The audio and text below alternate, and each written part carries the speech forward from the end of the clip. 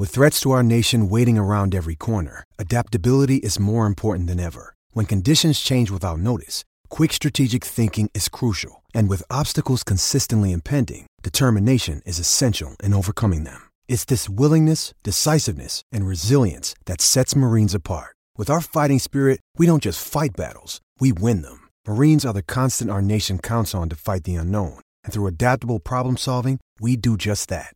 Learn more at marines.com. Welcome back to Giddy Up on this Thursday morning. Head to Flemington on Saturday if you're in Melbourne. Then just head down the road to the Meadows to see some of the best chasers in the land, both the stayers and also the sprinters do battle in heats for Group 1 racing, of course, in the heats of the Australian Cup and also the staying race, which is the Super Stays there on Saturday night. And from the Meadows, he's part of the SEN track family as well. Corey Smith, g'day, mate. G'day, G-Man. I tell you what, the boys out the back, Ollie and Jacko, are just dominating with the tunes there. A bit of Uncle Cracker, not bad. I enjoy that. They love it.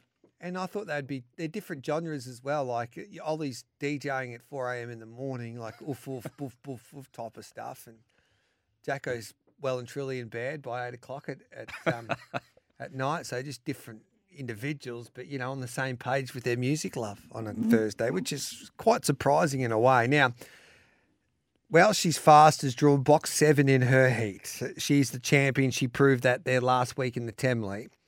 But she might be a little bit vulnerable from that draw. Yeah, I think you see with the betting, I think she's $1.40 out to $1.70, somewhere around that mark. And that probably just indicates the sticky draw. She just seems to find her way into all these sticky draws in these heats, and she just has to be colossal to win from there.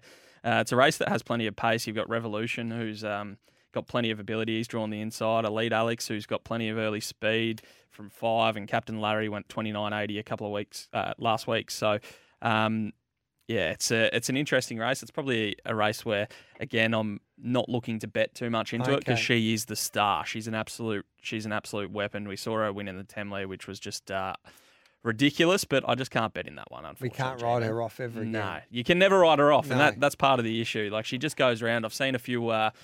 A bit of talk on Twitter, like, how does she keep going around at these prices? She went around the $4 mark in the Temley and just got the job done again. She's just a bit of an ATM for the followers. That's what she does. She's got a few little quirks that she needs a bit of luck early, so that's probably why you're getting the prices. And if you had a match race once again with her and Emron Boy, people would back Emron Boy and he would start favourite and she would tease us and Emron Boy wouldn't be able to go past her. I've learnt my lesson well and truly. Emron Boy, however, is $1.70. He's got to overcome box 6. That's too short for him as well, I would imagine. Yeah, I think so, especially with Fernando Mick's drawn box 8. He's having his 100th start, Fernando Mick, but he's still going for David Gill, but he's still going as well as ever. My mail is Gilly wasn't too happy with you and Meadows for not allowing him into the Temley. No, we had Fernando Mick in the Temley. It was Stout Manali and the Rookie Rebel that we had to leave out, unfortunately. But no, Fernando Mick's drawn well out in box 8. We've got Bobby Axelrod, who is a bit of an up-and-comer. Quinlan Bale, that's a short courser that runs sizzling sectionals. So Amron Boy's probably a little bit short as well. The two big guns in Wow She's Fast and Amron Boy are both probably drawn a little bit poorly. But how do you ride off these champions? They're absolute superstars of the sport, G-Man. He's not a champion just yet, Amron Boy. He's got to win a big race.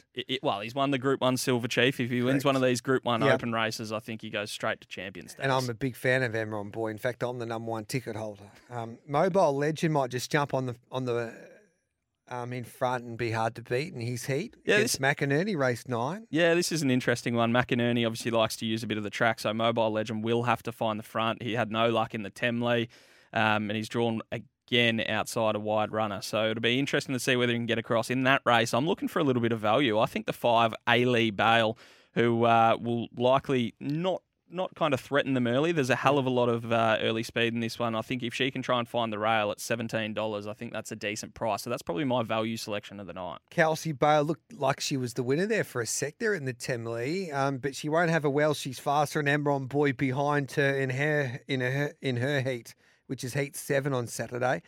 Should we take the 215? Yeah, I think so. I think this is my best bet of the night of the heats. I think she just lobs perfectly in this race. She went ridiculous sectional. She went 5:02, 17:50, which is not, it's not breaking split records or anything like that, but it's pretty favourable to basically any greyhound in training at the moment. And I spoke to the Team Gibbons after the race last week in the Temley, where she, of course, ran third running those sectionals, and they said she'd be cherry ripe for this week. So it'll be interesting to see, but I definitely think she's my best bet of the night on that card.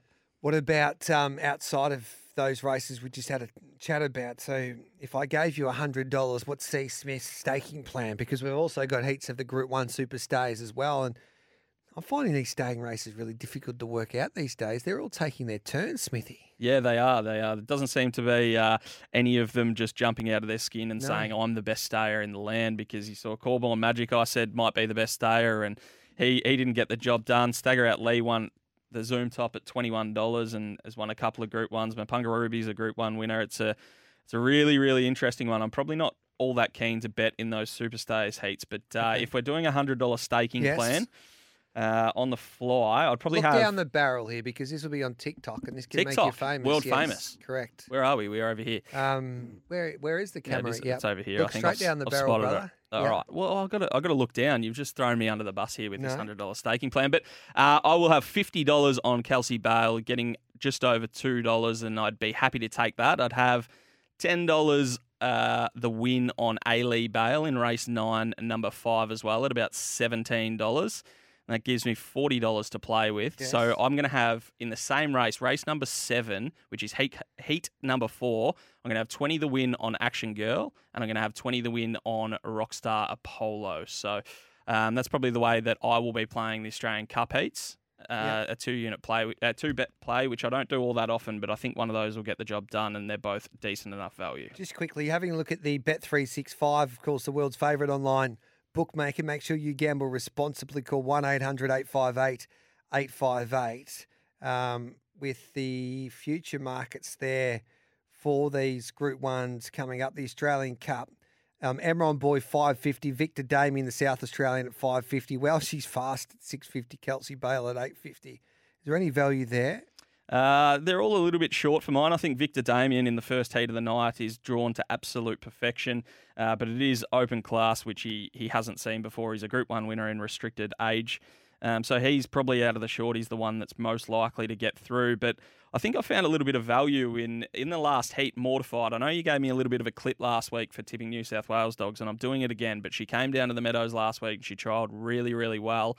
And I think this is overs. Mortified at $34. Okay. I think you're getting about $3 at the moment in the heat. So I reckon that's a little bit of value. You'll learn your lesson one day, Smithy. One day I will. One day I will. And how do we get to the Meadows? Buffet on Saturday night? Not the buffet. We're doing a $60 night, though. So $60, you get a 3-course meal, and you get beer and wine included for 4 hours. So if you can find better value than that. Unbelievable. Look at Ollie, my panellist. He says, Gareth, we're there. I said, all right, then I'll organise the bus, Ollie. Look out, here we come. Oh, and SEN Track will be doing an OB as well. So J-Bon and Damo, and I think producer extraordinaire Tomo will be out there as well. Michael Thompson. Yeah, that's it. So it should be a good night. I might lob those boys up in the dining room upstairs. No drinking till least after race 8. No, I'll have to put them on a ban, but especially Damo. We don't want him getting too wild, do we? No. Damo better wear his suit as well. Good on you, Smithy. Thanks, G. And how do we get those tickets? Themeadows.org.au. Themeadows.org.au. Yep. Love your work. Thanks, Corey. There's Corey Smith, the man who is running the show these days at the Meadows. We'll take a break. On the other side of it, it's weekend preview team. And I've just been sent a picture of Dean Watling that really concerns me a little bit.